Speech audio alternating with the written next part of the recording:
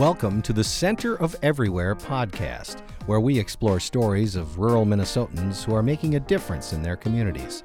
Rural isn't in the middle of nowhere. It is in the center of everywhere.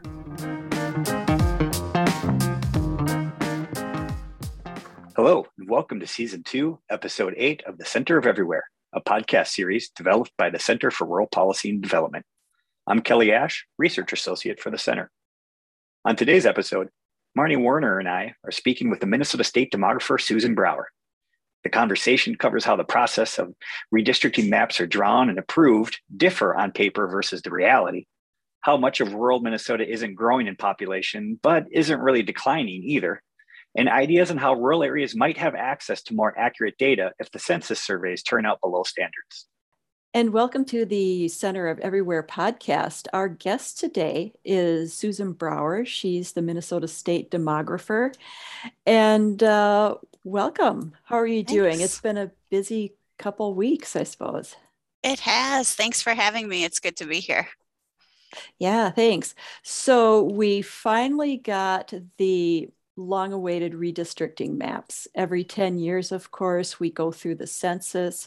We did that in 2020. It was a little weird, a little different, but we finally got the data. And then we finally got our redistricting maps 2 years later. I was wondering, could you talk a little bit about how the redistricting process works in Minnesota and why it's so important to do? Sure. So in Minnesota currently, it's the responsibility of the legislature to come up with the new maps. That's what's on paper. That is not what has happened for several decades now, including this time around. What happens when the legislature is divided, for example, the Senate being Republican and the House being Democrat majorities, oftentimes they can't come to an agreement on what the map should look like. So with that kind of being in place and having been in place for the last few decades, what happens is it tends to get kicked over to the state courts. They draw maps based on the population changes, and those maps are adopted instead. This time around, because there was a delay in the release of the census numbers because of the pandemic, everything got pushed back. When we got the data, got pushed back. And so there was this compressed period of time that the legislature had to draw these maps. And some folks filed a lawsuit to kick off the process in the courts so that was happening at the same time that it was happening in the legislature. So it was a strange, I don't know in Minnesota if we have kind of what's on paper as the process ever really truly coming to fruition since the courts have decided these maps for so many decades now. But this one was particularly strange just because the courts were holding hearings and taking input and drawing their own lines at the very same time the legislature was doing so, kind of in anticipation of that kind of standstill. So It's almost like we've fallen into a pattern that everybody agrees to.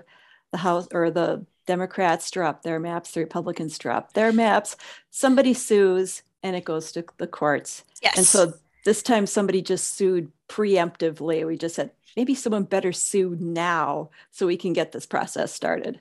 That's right. And the deadline to get these out is February 15th. Of the year ending in 2. And so there really was a hard deadline. That deadline is in place so that the elections can be in place in time. And so, this is, I think I agree with you. It feels like we kind of all agree that this is what's going to happen. People tend to kind of chuckle because we all know, like, yeah, this is how it's going to go. Sorry, my phone rang there. And it went that way again this time, but in a more compressed way. Yeah, there was none of that every 10-year discussion about should we formalize this into some kind of a panel made up of, this person and that person and judges and things. It was like, just get it to court. That's right.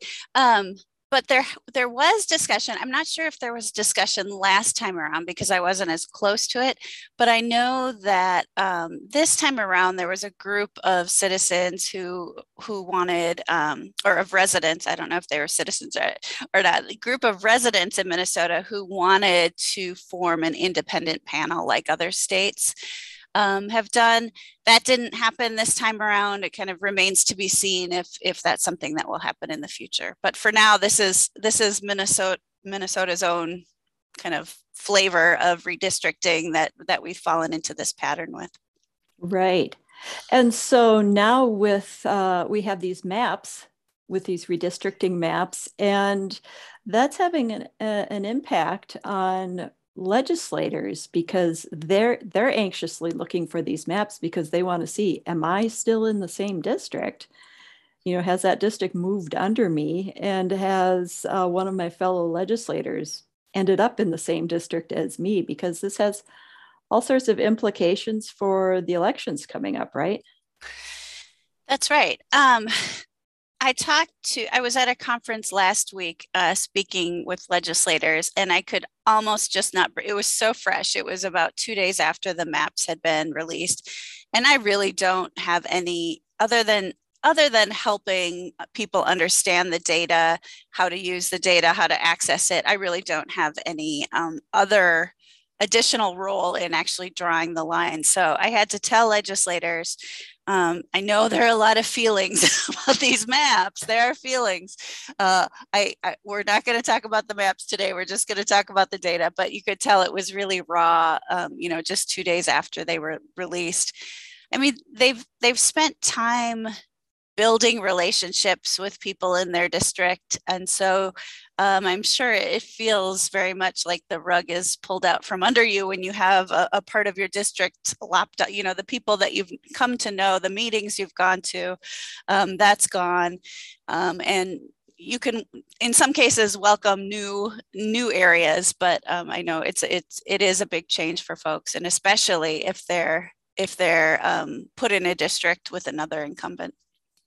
Yeah, and if I remember correctly, that's more likely to happen in greater Minnesota because the districts often have to get larger because the population centers are growing faster.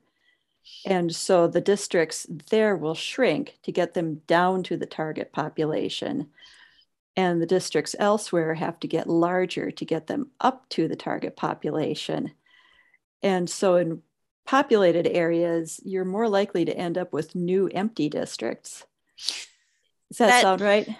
I think so. I haven't looked enough to look at where, I looked up and saw that there were, 7 pairs of incumbents in the Senate put together, 12 pairs of incumbents in the House put together, but I didn't look at how they were distributed across the state, but just the mechanics of it would make sense to me.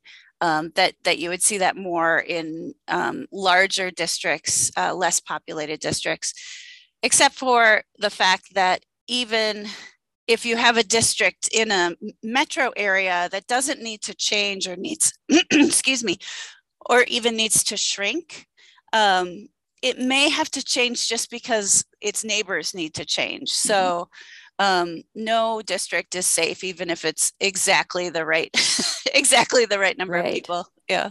That was just released. I believe it was I'm forgetting their name, Marnie. Is it Carsey? Oh, Carsey Institute in New Hampshire? Yeah, the Carsey Institute. And they had an article that said rural America declined in population for the first time in, I think it was history, right? Which is interesting, right? Because we always talk about rural America losing population, but actually this was the first census where it actually happened. I'm curious, in rural Minnesota, or I should say in Minnesota in general, what did you see with the new census numbers coming out? Like, did all of greater Minnesota lose population? I kind of know the answer to that, but I'd be curious from your perspective, where do the population shifts and where are they happening, particularly in greater Minnesota? Yeah. So if we're thinking about the area that we often call Greater Minnesota, which is the 80 counties outside of the 7-county metro, where we saw growth in that area was mostly in the metropolitan areas of the state. So the Mankato area, the Rochester area, not the rural areas per se, but the metros in Greater Minnesota really did see strong growth, except for Duluth. Duluth was the one metro that really, it stayed about the same. It was really pretty stable. And then we also saw growth in some of our larger towns, our larger cities in Greater Minnesota. So not just the huge metros, the Mankato's, the Moorheads, some of our larger cities grew in Greater Minnesota as well.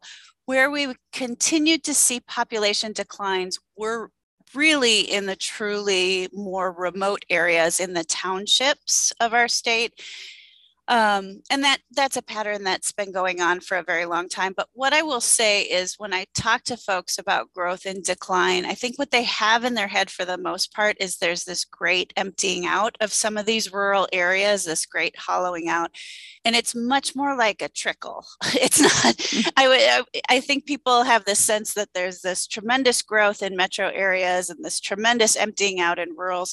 It's much more a picture of stability for the most part, with a little bit of losses in these truly rural areas. And then the growth is just big and punctuated in those metro areas in contrast to that stability and that very small decline. So that's, I keep seeing articles saying, the decline, and really, yes, that happens in some of our areas. In fact, I have a map I'll share with you, and if you want to stick it somewhere where your listeners you can see specifically where those losses happen. And they did happen in very small numbers in the most rural areas of our state, in the Southwest, kind of agriculture areas in the northern part of the state, that's very sparsely populated, but it's not kind of an exodus like people often have in their minds. That's not really the picture that we're talking about.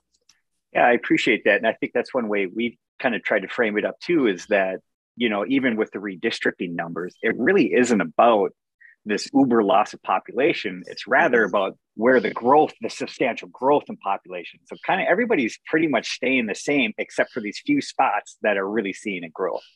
And correct me if I'm wrong, but it seems like even in the Central Lakes region of Minnesota, you see some population growth, not huge, but even their districts had to get a little bigger despite the fact that they had population growth, because they're just not growing as fast, right?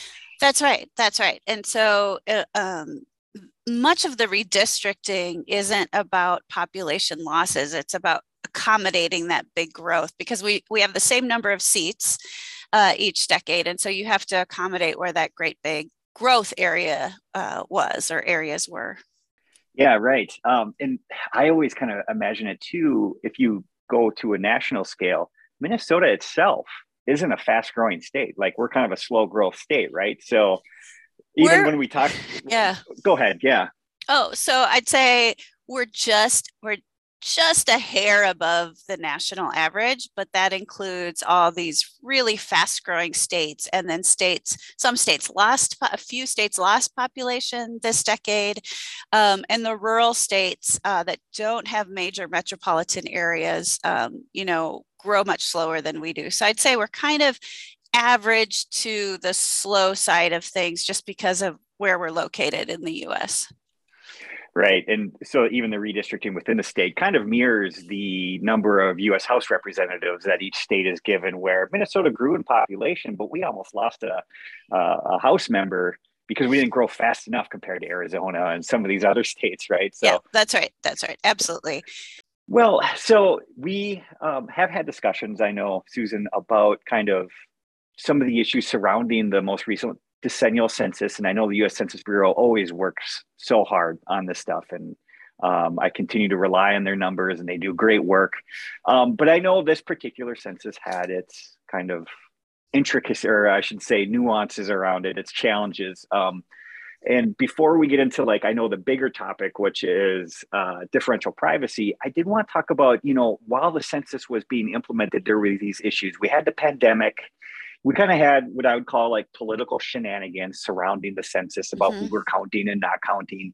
And the U.S. Census Bureau overall had budget shortfalls, right? They were not super well funded for this round of decennial census. And so this raised all those questions. And I know a lot of data folks, policy analysts, people like us, we're a little bit nervous going into this.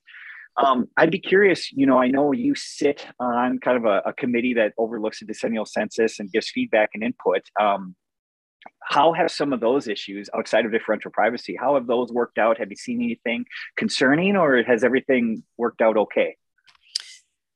I would say that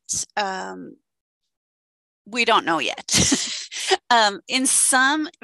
We know that for some of the things that we do know, I can speak to those, and then I can talk about what we don't know yet. We know that Minnesotans responded to the census in an amazing fashion. We are first in the nation for self-response rate. I will not ever miss an opportunity to bring that up. Sorry to interrupt. What was our percentage? It was 70 something, right? Yeah, 75.1, I think was the percentage, and 67%. Yeah.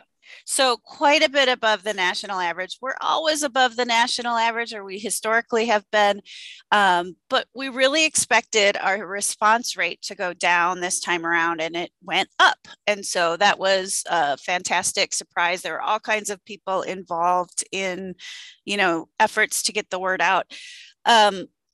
So I would say we know from past censuses and past surveys, when people fill out the form themselves, we get better data than when we have to rely on census takers to go out. And maybe they find the people at home, maybe they don't. If they aren't able to reach a household member, they rely on what a neighbor has to say. They rely on a mail carrier, on a guy on the street. I don't know. They rely on somebody who may know something.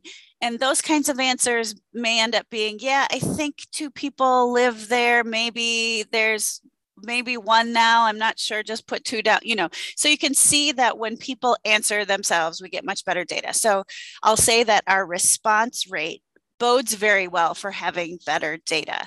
That high response rate was much, much higher in some areas and much lower in other areas. So I won't say across the board we saw very high response rates, but for many parts of the state, we saw the response rate go up over the decade.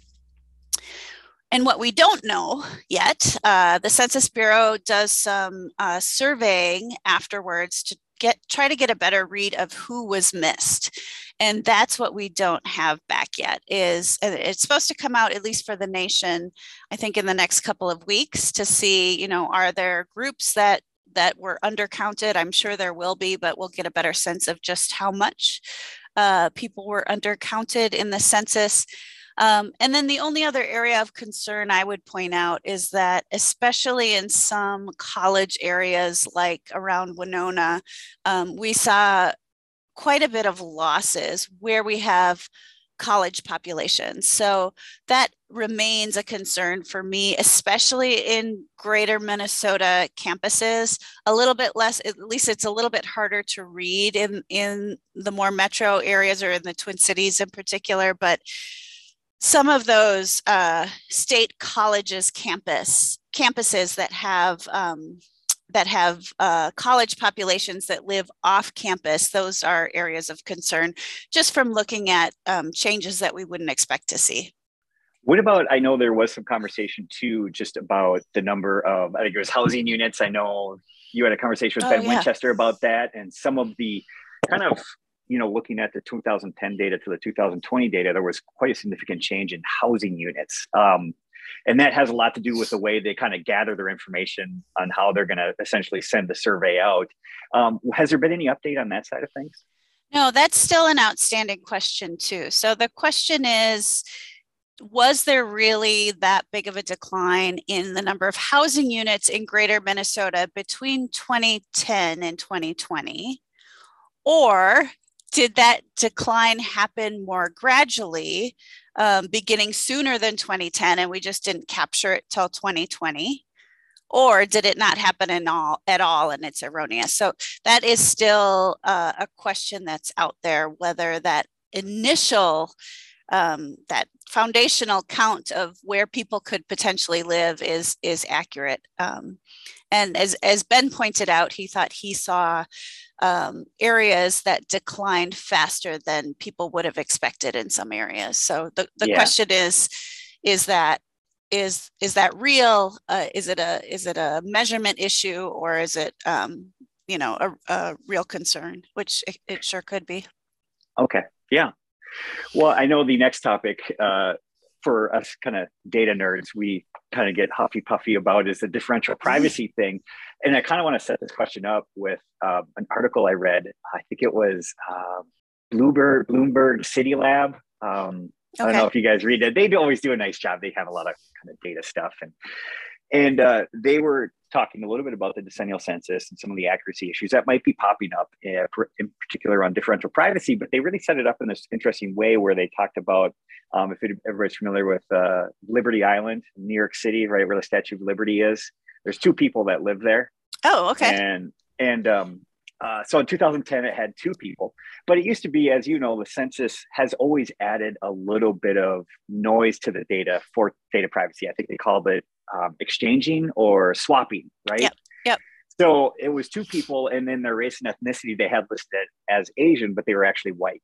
And so that was a swapping. They got the population right, but they swapped out the ethnicity and race in order to kind of fool people who those 2 people were, right? Yeah. So now with the most recent 2020 data, between 2010 and 2020, a storm actually wiped out their house. So there's no one inhabiting Statue Island or Liberty Island anymore.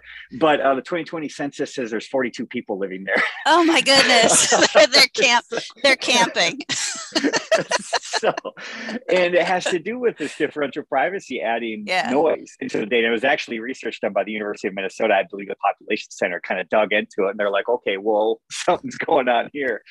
So that kind of gives you like an introduction of, to folks listening, differential privacy puts this noise, particularly into places where it could be really easy to attach identity to the data that you could see in a table presented by the 2020 decennial census.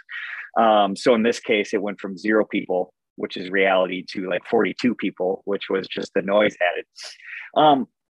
How have you seen that conversation playing out? I know the Census Bureau has gone through multiple iterations of differential privacy, trying to get it right. So both adding noise while also not hurting so much on the accuracy side of things. Any updates on that end?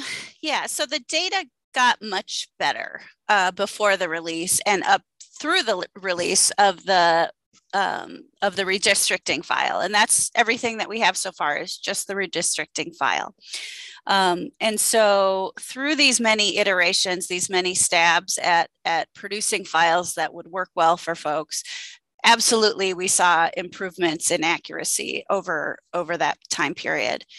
What we got still is not what people expected, and we have been fielding, phone calls and having conversations with folks for the last several months, particularly mayors in greater Minnesota of small cities who say, my data is wrong, how do I fix it?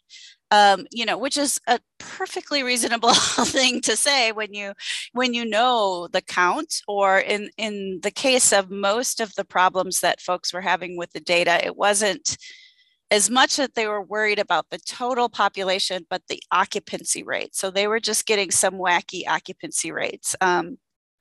For example, mayors would call and say, I know my occupancy rate is 96%. They would know because they know the households, they know, who's living where, and when something's empty, they know this stuff. Just, they don't need to look at the data table to know it. They'd get the census data back and it would say, 50%. And they would be really worried about, with good reason, about, will this be used for any kind of funding, will this have repercussions in the future? And so that's kind of what we are still working through with local officials, and also, with the Census Bureau. That's feedback that we've given the Census Bureau that says, yeah, it works pretty well for larger cities, but we have thousands of small towns and small cities in Minnesota, literally thousands, for which they don't have the one time a year very, very accurate data. So it is an ongoing issue. It's something that we really have pushed back pretty hard with the Census Bureau about, because of our concern for the accuracy and just knowing how these data are used by folks. We know that it's really important. For the data that will be released coming up, they're still working out what that's going to look like. We are about to see kind of their first set of demonstrator, or one person in my office is on a team that will see, it's very secretive, but we'll see a first iteration of these data. So that's coming, but it will be impacting, the age data that we get, the race data that we get, all the things that we kind of use as baselines for the next 10 years. So it's the nerdiest thing that raises my blood pressure, I think. If there's anything nerdy that does it, it's that. I completely understand. After years of me putting trend lines together, yeah, I'm just like, can I add this now to a trend line? That scares me. Like, I don't know. Yeah. How do you make a case for, everything from writing grants to economic development to attracting businesses when the data you have now doesn't fit with the data you had previously? Yeah, I mean, I think it just, I'm hoping we will still see a turnaround, that we will see better data coming out of this next round of releases. But if we don't, if this is truly the course that the Census Bureau will take, I think it's just going to take a lot of education, because people have in their minds that the census data are the gold standard. That's what we look to. That's what we rely on. It's sad, but I think it takes some more education for grant makers and for people who are submitting their grants, who are using these data, to understand that there's just a lot more fuzziness, less precision than we're used to having, and that we have to make our decisions accordingly with the absence of that precision.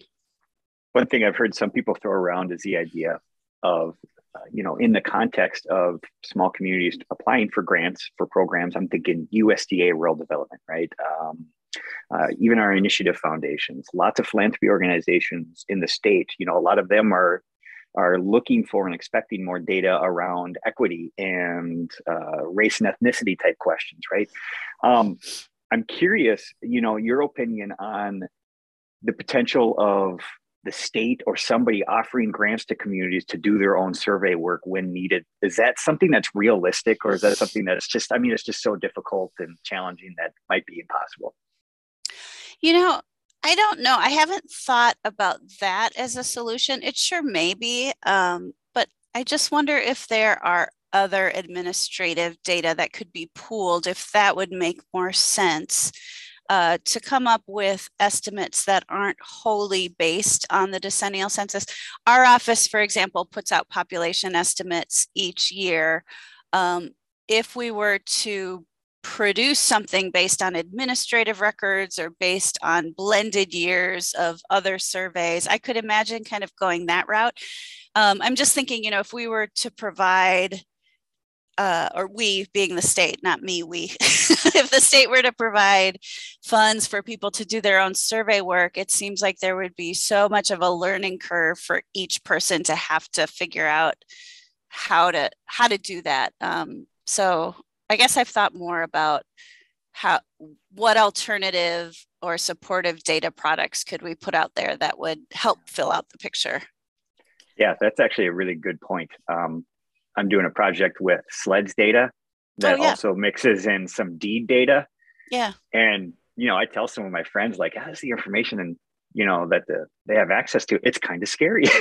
Yeah. Like, I don't mean that in like, our government's tracking us, but I mean, there is a lot of information that can be pulled together to kind of figure out where everybody's at. And even the all payers database and the healthcare, Minnesota Department of Health. Oh man, that could be a great potential for tracking numbers and things like that. But yeah, totally. Yeah, I think we haven't had to turn to those kinds of data sources as kind of people working in policy as much and in the public realm, because we've had the census data, but corporations have been using it for years. So it's the capability to have that data outside of the federal government is out there. It's just a matter of how we jointly access it and how we use it and so forth. Yeah. Well, I tell you what, Susan, if the state demographer's office ever gets to a point where you want to advocate to get access or have more resources, let us know. We will be on the front lines for you Wonderful. to get that information. So we would happy to make the case of why it's important for rural Minnesota. Yeah, no, I mean, I think we're absolutely getting there. It's the question is, if we're coming up to this point where we have all these data that we've had in the past, and we haven't even talked about the American Community Survey yet, but the same thing holds true for that, that if what we're seeing because of concerns about privacy is a degradation of the data that we used to have access to, I think we're going to have to we're not going to just go without. We're going to have to figure out what else can we use that works for us. Yeah, I appreciate hearing that, because I think a lot of us on the data side are like, man, is this it? Is this the end of the golden era of data access to things? So I'm happy to hear that.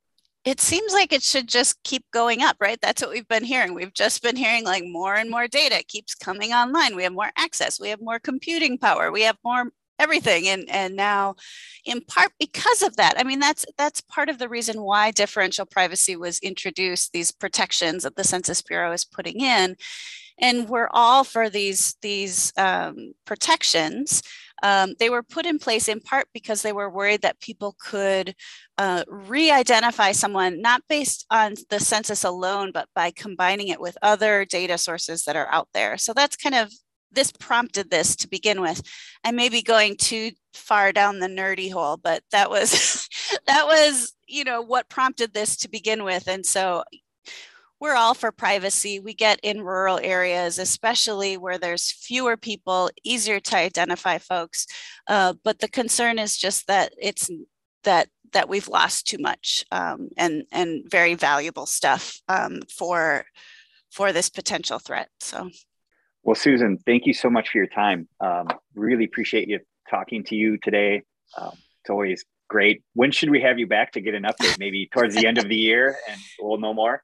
I'm happy to come anytime. Yeah. I think, I'm not sure when the next release will be out, but we'll hear more about the quality of the data coming up pretty quick here, I think. All right. You've been listening to the Center of Everywhere podcast, where we explore stories of rural Minnesotans who are making a difference in their communities. Rural isn't in the middle of nowhere. It is in the center of everywhere.